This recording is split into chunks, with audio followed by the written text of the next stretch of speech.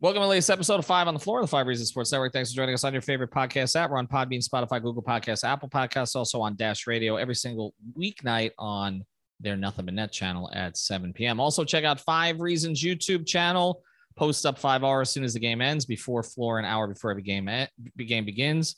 Make sure you hit like and subscribe. And also, 5reasonsports.com. Make sure you spell that one out for the latest takeaways from Brady Hawk and others without a paywall. And the great sponsors of the Five Reasons Sports Network. We hung out at one of them tonight over at Quarterdeck and Davie. We did not jinx the heat, so it's safe to go there, okay? Had some beer, had some wings, had some sushi, had some drinks. It was a good time. Check out Quarterdeck at all of their locations in South Florida, whether it's at Davie, which is where we were tonight, but also 2 in Fort Lauderdale, 1 in Dania Beach as well, and the one over in Sawgrass near the Panthers Arena. So check out Quarterdeck. It's a great time. And now, tonight's episode. Down the Biscayne. Yikes. 5 on the floor. Ride for my dogs. Where here's the thing. You can check the score.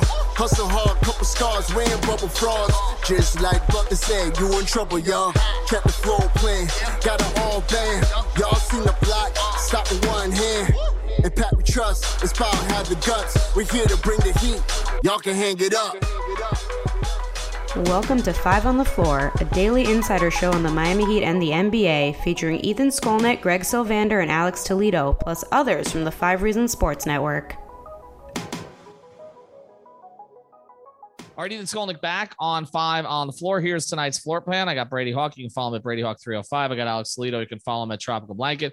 The Miami Heat rout the Atlanta Hawks on the road to go up 3-1 in this series. Trae Young, a complete non-factor tonight, except when he was arguing with the officials and looking scared. Bogdanovich, a non-factor for Atlanta as well. Clint Capella came back.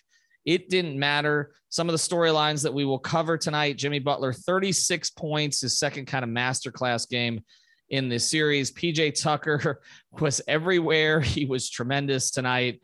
And of course, Victor Oladipo was a plus 20 in 7 minutes of action in the first half. The Miami Heat overcome kind of a poor outside shooting performance again. Max Strus was 4 of 16.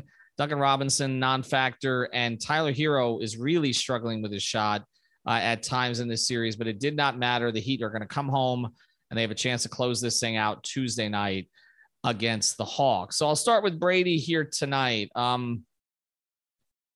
Let's go to how they overcame the absence of Lowry, because this was a topic of conversation beforehand. What were they going to do? We don't expect, Greg's reporting from before this game, we don't expect Kyle Lowry to play again this series. He's certainly not going to play again in Game 5 because they don't need him to now with a 3-1 lead. I thought maybe you might see him if it was like a Game 7 situation. I don't think we're getting to that. But the different ways that the Heat overcame it, the different ways that Erik Spoelstra overcame it. Yeah, I think one of the weirdest trends of this game was the fact that they had 0 turnovers in the first half. And I saw a stat that was the first time ever in a Heat playoff game that they had 0 turnovers in a half. And that's in a game without their point guard. It's just not a normal thing to happen. Part of it is that I think the team is less likely to throw a risky pass like Lowry is. Like, Kyle's one of those guys that doesn't care. He'll throw that lob pass. This team right now was going into post splits. They're just running stuff that was just normal off-ball movement, just getting into their normal sets where there wasn't high volume turnover-based stuff. Bam was part of it, just getting into those post splits, kind of facilitating. But PJ Tucker, you mentioned him, he was kind of the biggest thing. Like, I feel like that's what opens them up. They did it early in the season, specifically in that realm of like the Sun, when they played the Suns and Portland on that road trip.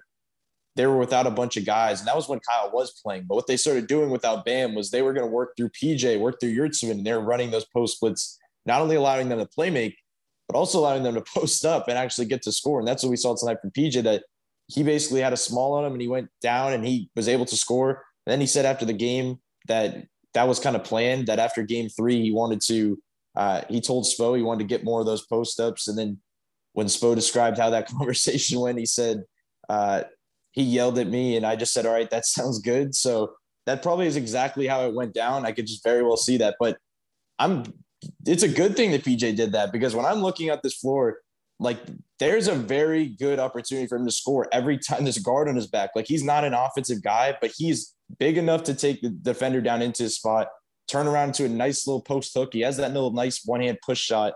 So I think there's a lot of different elements that they made up for it, just with a lot of just the shooters being more passers and waiting for the double. But I think PJ Tucker probably deserves the most credit. Alex, we obsess so much about the rotation, right? And I just saw the quote that you posted from Spoelstra that you guys are overthinking this. And maybe we are, because we're accustomed to Erik Spoelstra using 9-man rotations where there's some rhyme or reason. He acknowledged they needed to make changes to the rotation. That's why he did it with like 7 games left in the season, right? To get to these layers. But it felt tonight like, if I could just say this, at certain times he was just throwing shit at the wall. Like, I mean, that one lineup he threw out there where, I mean, he's playing Depot with Gabe. The lineup that went on the run was like Depot, Gabe, Hero and Robinson were not on the floor. What was it? Strus, Butler, Jim, and Tucker, right? Like that was and you're like, that's not a lineup you would put Victor Oladipo into. Like you got Jimmy on the floor, you got Gabe on the floor. Like we thought he would be out there when those guys were not on the floor. Like, I mean, do you think there's rhyme or reason to this, or do you think that he's just like, it's just mad scientist stuff at this point?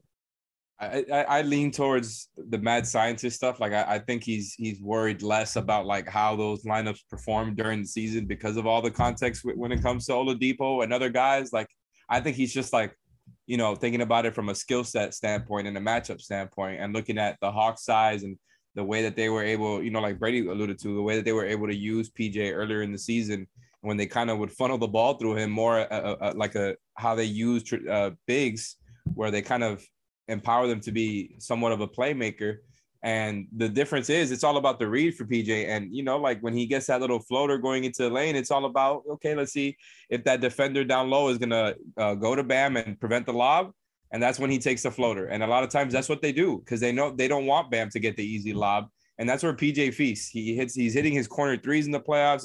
He's obviously hit his threes throughout the season too, but he was their second best player tonight in a night where, it was all about Jimmy, and then everybody else was points-wise was kind of balanced. I thought PJ Tucker was easily the second best player. And as far as the whole rotation thing, tonight was one of Spo's maybe the best press conference post-game he's had all season. Just an all-timer, honestly. The way that he was going about the rotation, he started off that question with so much attitude. And, he's been doing this more. It's been revving up recently. And the way that I didn't even get into all of it because my phone died. That's how furiously I was typing. I'm just glad that the words were still there when I charged it back up.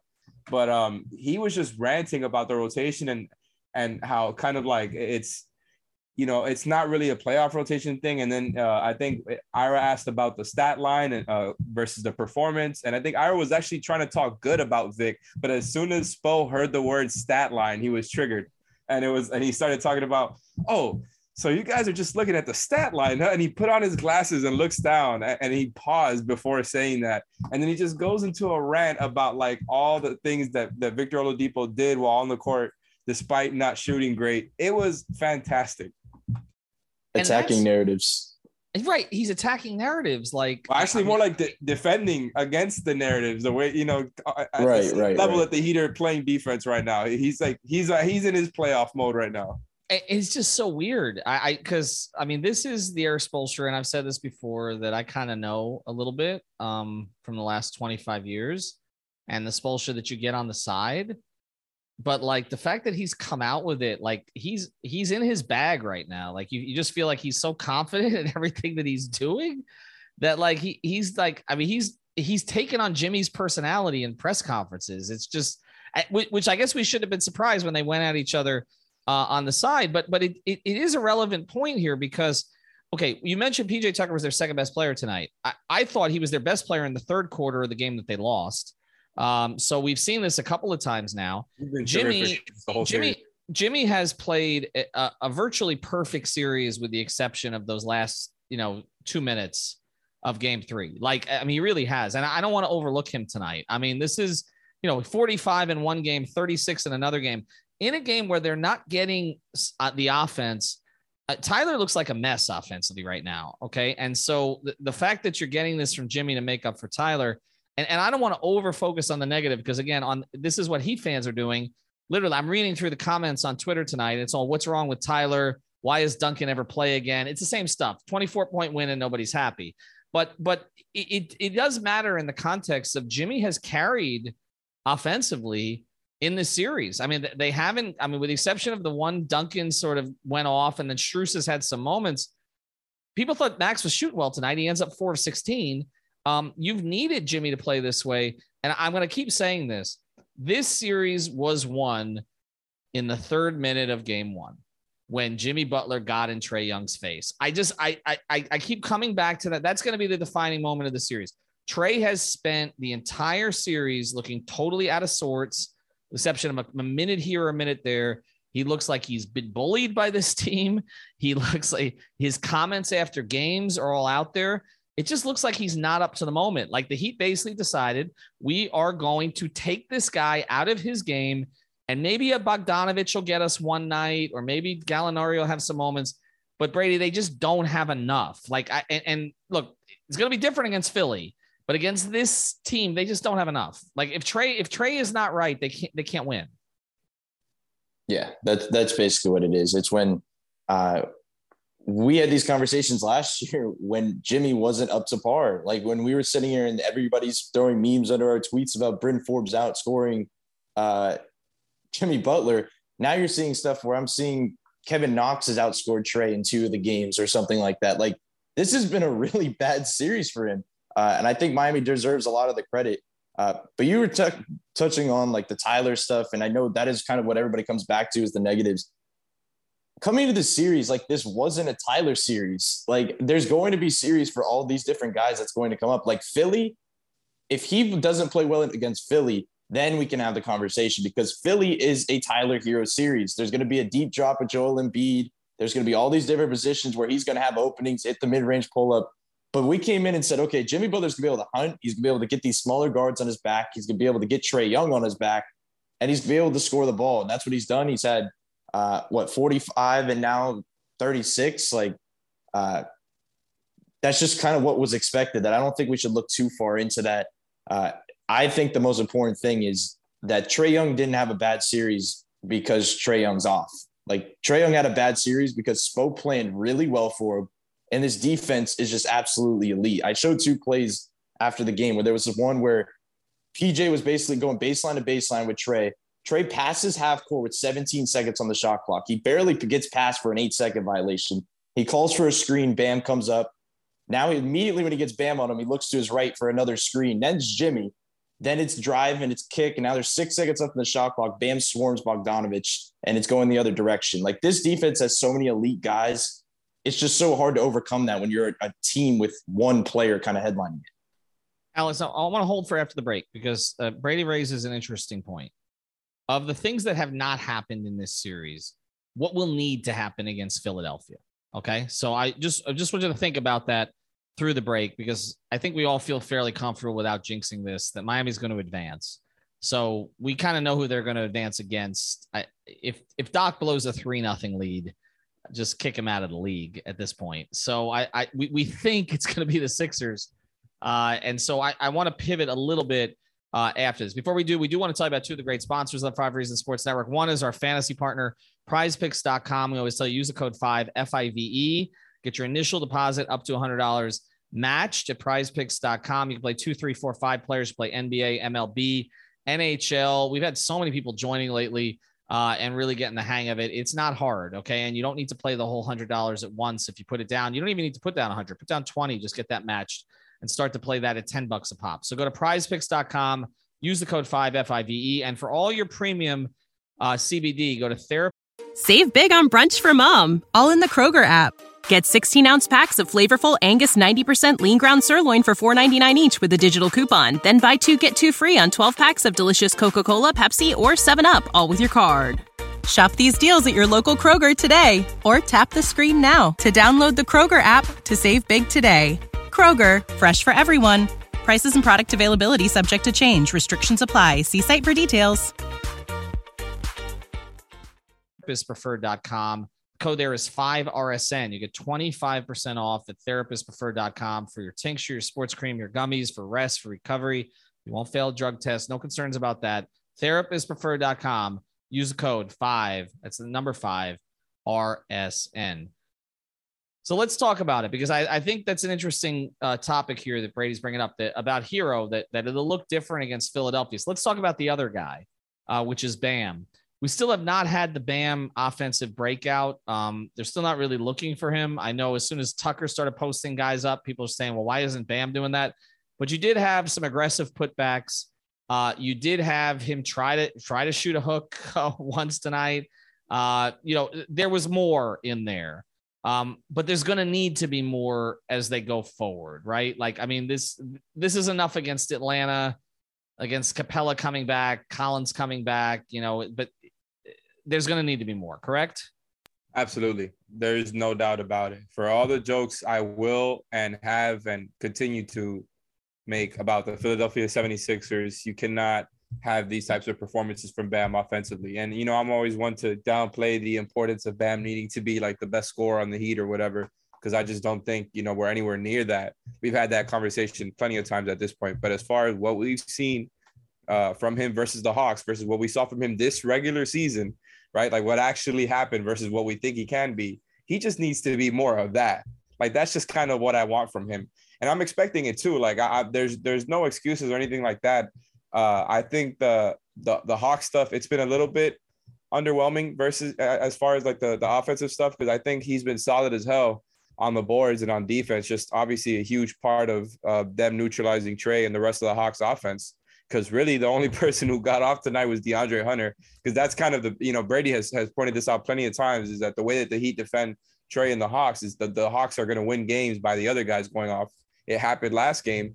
And the only one who went off was DeAndre Hunter, who, by the way, would love him as a potential 4 next to Bam at some point in the future. It's perfect fit. But I just think, like, you're going to need a lot more from Bam. And I think you're going to need him to attack the basket more like he did in those couple possessions in that first half there. He had one where it worked and one where it didn't. And I just like to see stuff like that where he's being aggressive going to the rim, because a lot of times, even if he's not making it, he'll get foul calls because he's just quicker than other dudes. And I know we've hammered that in the past, but that's going to happen now versus Embiid and some of these other bigs that they have there who just can't match him. And as far as needing more from people, it's the same thing for Tyler. Like, Tyler hasn't been nearly good enough that you're going to need him to be versus the Sixers. And I could not agree more with Brady as far as the Sixers being a Tyler series. They're always going to be in that drop, and he's going to get really comfy looks versus them. Let's talk about 2 other guys here before we close. Brady, I'll throw this to you. Oladipo. We joke about it. He's plus 20 in 7 minutes. I mean, some of the plus 20 was Jimmy basically, grabbing an inbounds pass and putting it back up. I mean, a lot of plus minus, small sample size theater. The numbers are a little screwy, but it did look like there was impact. Just the quickness defensively. Again, I like him better when there's not as many ball handlers on the floor with him, when they cleared Jimmy out for some of that stretch. Well, what did you like, and where does he fit? Because I still don't think he's going to be a top 9 rotation guy. I think he's built in the playoffs for moments like this. Yeah, I want to say first that I think the only thing I'm a little worried about is the Jimmy Oladipo relationship, because it looked rough out there. Like, they were throwing passes to each other. Just after the game just now, Depot was doing his press conference, and Jimmy said, "Tell them how much I hate you." Depot responded, "Jimmy hates me, guys," and then they gave each other a hug. So it's looking rough. Like, I don't know how they're going to deal with these reports that are flying out there and continue on this playoff run. But well, I mean, Skip is never. I mean, he's never gotten a report wrong. I mean, he's Skip. I mean, if you want NBA information, you go straight to Skip Bayless. That's exactly where you go. Absolutely. Right. So, anyway. I think they're gonna be okay. Like I've said, when that report came out, the first response from the first person I texted about it was, "That's effing BS," and that's pretty much it. And I think that was established tonight. But yeah, from a basketball standpoint, like, he helps, right? It's just that he may not help as much as somebody else might in a certain circumstance against a certain team with a certain lineup. No, he definitely helps, and I think the most promising thing was the defense. Like, he comes in right off the bench, right after not playing it for a while, and he was really pressuring guys, specifically Trae Young. Like, he was switching on. So one of the other plays, aside from the one I talked about before, was when Gabe switched, Depot switched, and then Bam switched, and it was a Trae, like, half-court heave. But it was because Depot kind of initiated that at the beginning. I think his best offense still comes in the open court. Like there was that one where I think it was like 4 seconds left in the shot clock. He bursted down the court and ended up laying it in. That's why I think like next step for him, if he does get opportunities, it's more high pick and rolls. It's more of that type of stuff. He's still an on-ball guy. He can move off the ball. We saw that. He can be a catch-and-shoot guy. He really wasn't in this game. But putting him in those high pick and rolls, allowing him to roll downhill and just try and score, I think that's when he's at his best.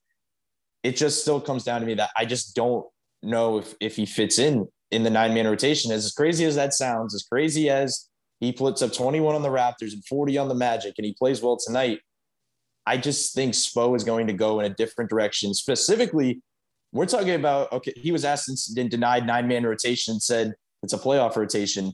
I don't think it's going to be 9 either, because I think there's points when they go 8. Like it just feels like they're going to get to that point as far as they go, that it's going to be hard to play him. I think obviously Tyler's the 6th. I think Dedmon's the 7th. And I think it's going to be up there, Gabe, Caleb, and Depot, depending on what they need. If Gabe's not giving them what they need offensively, there's no problem going to Depot. But it's just hard because I feel like Gabe's given them enough, even though people kind of pick apart what he's done. He had a decent game tonight again. He does his job really well. It's just good that they have options. This is not the last we're going to see of Victor Oladipo. Just because he's not in the rotation fully from game to game to game doesn't mean he's going to have opportunities. Guys are going to get injured. It's just the way it is. He's going to have his time, but I just don't know if right now, like let's say heading into the game Tuesday, I think he probably could see minutes. Like I feel like since Kyle will probably still be out, he'll play. But heading into the next series, it's just hard to say definitively if that's kind of the way he'll go. I mean, Alex, you've been a big Duncan Robinson guy, and we saw him break out in game 1. And today he got, I'm not going to count the 3 at the end. I mean, he basically got 1 6-minute stint and they never went back to him. I mean, we've all been big on Caleb Martin this year. I don't know where Caleb fits or doesn't fit. I think we've all been impressed with Gabe's progress. He's big in game 2. I don't know how much he plays when Kyle comes back, right? Like, I mean, this is just kind of what we're looking at right now. Yep. And that's exactly what I was thinking about there is, as you guys were talking about this whole rotation stuff, you guys are way overthinking this. All right. This is a playoff rotation, not a 9-man rotation. No, but seriously, I agree with everything Brady said there as usual, but also throw Duncan into that category because I just think like none of their minutes, none of their roles are defined right now off the bench. Agree that it's a matchup thing, and it's also just who's got it going thing. Like I think tonight you saw, like you said, Duncan is just kind of taking on that role that Myers Leonard had during that long playoff run, where he would just have like one stint at the beginning of the game and then at the beginning of the second half, and stuff like that. And that would be it. And it's like, if Duncan's not feeling it, it's fine. Like Max had the game tonight, right? Duncan had the game in game 1. And I think Max has just been a little bit more reliable from a two-way aspect and not, getting so many fouls called on him all the time. I think that's a huge part of it as well, because Duncan just, for some reason, is always going to get fouls called on him. But it's really not an issue when you're just looking at it from a skill standpoint. Like all of these undrafted dudes were picked up and molded into specific skill sets for a reason. And Spo now has his pick of the litter to just kind of do whatever he wants going into the Sixers matchup. I would like to see some more Depot, but it's true what Brady was saying. I don't know how you take Gabe out. And I was going to say maybe you see more Caleb next series, but they're going to need Gabe too for Tyrese Maxey. And I don't know, man. Like I just think Gabe doesn't get out of the rotation. And although I would like to see Depot, I'm not 100% sure that he's really a part of it, but I don't know. It really seems like it could kind of go all over the place right now. We saw him go small tonight. We may see him go a little bit bigger in another series. So, and it's kind of up in the air.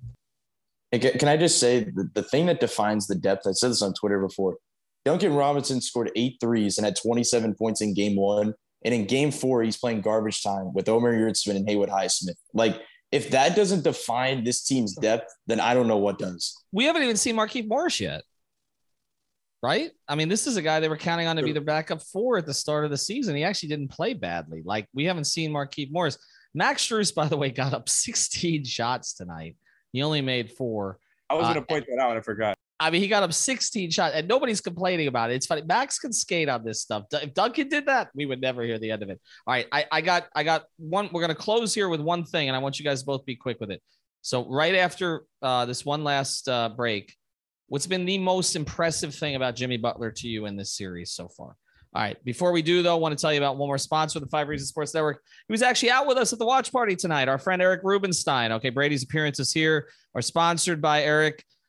He is a personal injury attorney. He's an FSU grad. Don't hold that against him. He went to law school at St. Thomas, graduated in the top 10 of his class. You can find him at 954-829-ERIC. That's 954-829-ERIC, or at Instagram at Ask About Me. I Got You. He handles car accidents, slip and falls, medical malpractice, and more. Big Heat fan, as I can say, was out there with us tonight. I will not compare him to a stretch four like PJ Tucker again tonight, but reach out to Eric again at 954-829-ERIC and help him help you get the money that you deserve. All right, let's get to it. Most impressive thing about Jimmy Butler in this series so far, Alex? So I had two answers depending on what Brady was going to say, because I had a feeling he was going to say something similar. But just the bounce right now when it comes to Jimmy's athleticism, I think he's kind of looking more like how he did early in the regular season, where he's just kind of moving very well. I think he looks really aggressive. He's not, I don't know, we haven't seen him labor like he did towards the end of the season a little bit, I think, as far as movement. And like, he's had a lot of dunks in this series, a lot of like lobs and stuff that we don't see a lot from him. We used to see from like Chicago Jimmy all the time playing off ball and stuff. And I'm just impressed that throughout all of this, he's kind of bounced back athletically a bit, right? Not that he's in his prime, but he looks really bouncy out there and just like he's feeling good, right? And this is just from an outsider standpoint. I don't know how he's feeling. He just looks good out there. Brady? Yeah, I definitely agree with that, but I'll go in a different direction and say he looks really good with his back to the basket. And I think that's important for a couple of reasons. But for one, as we talked about in this matchup over and over again, he's going to see a lot of guards on him. And the one thing he's better at than most guys is that when he notices that he has a height advantage, he's going to shoot over the top of you. He's going to get to his spot. He's going to turn around, and he feels more comfortable there than anywhere else on the floor. It's why we always brought up length. It wasn't that he's just totally getting shut down by length. It's that when he can be able to find a switch on the floor, it just benefits him. And I think the small ball lineups are really important in this game. Like the fact that they can not eliminate Dedmon, still play him his same minutes, but when Bam gets in foul trouble, say, okay, we're going to trust PJ at the 5. And as we talked about earlier, he's going to get boards and he's going to do his thing. But that opens up everything for Jimmy Butler. Like the reason they went on that run and they with that specific lineup was because the middle of the lane was not clogged at all. Like it was wide open. He was just basically scoring down at the rim, hitting his turnaround bank shot, getting around the basket, laying it in. That just being able to control in the half court, like we know what he can do in general, but it's just more about, for one, we saw him do it with a point guard where Kyle was kind of just feeding him in his gaps as a roller. Now we're seeing him do it on the ball, getting to his spots by himself without a point guard. Like that is just promising for me, specifically heading into a Philly series where I think once again, he could be useful, not only schematically, but I think emotionally because of the stuff that'll go on there. So the Miami Heat up 3-1 Tuesday against Atlanta. So we'll have all the coverage. Brady, Alex, and I will all be at the arena on Tuesday night. Also check out our sponsors, prizepicks.com. Use the code 5, F-I-V-E, therapistpreferred.com, 5RSN. Check out a quarter deck somewhere here nearby. And, of course, Eric Rubenstein for all of your personal injury, medical malpractice needs. Have a good night, everybody. We beat the watch party curse. Thank you for listening to the 5 on the Floor on the 5 Reasons Sports Network. Save big on brunch for mom, all in the Kroger app. Get 16-ounce packs of flavorful Angus 90% lean ground sirloin for $4.99 each with a digital coupon. Then buy 2, get 2 free on 12 packs of delicious Coca-Cola, Pepsi, or 7-Up, all with your card. Shop these deals at your local Kroger today, or tap the screen now to download the Kroger app to save big today. Kroger, fresh for everyone. Prices and product availability subject to change. Restrictions apply. See site for details.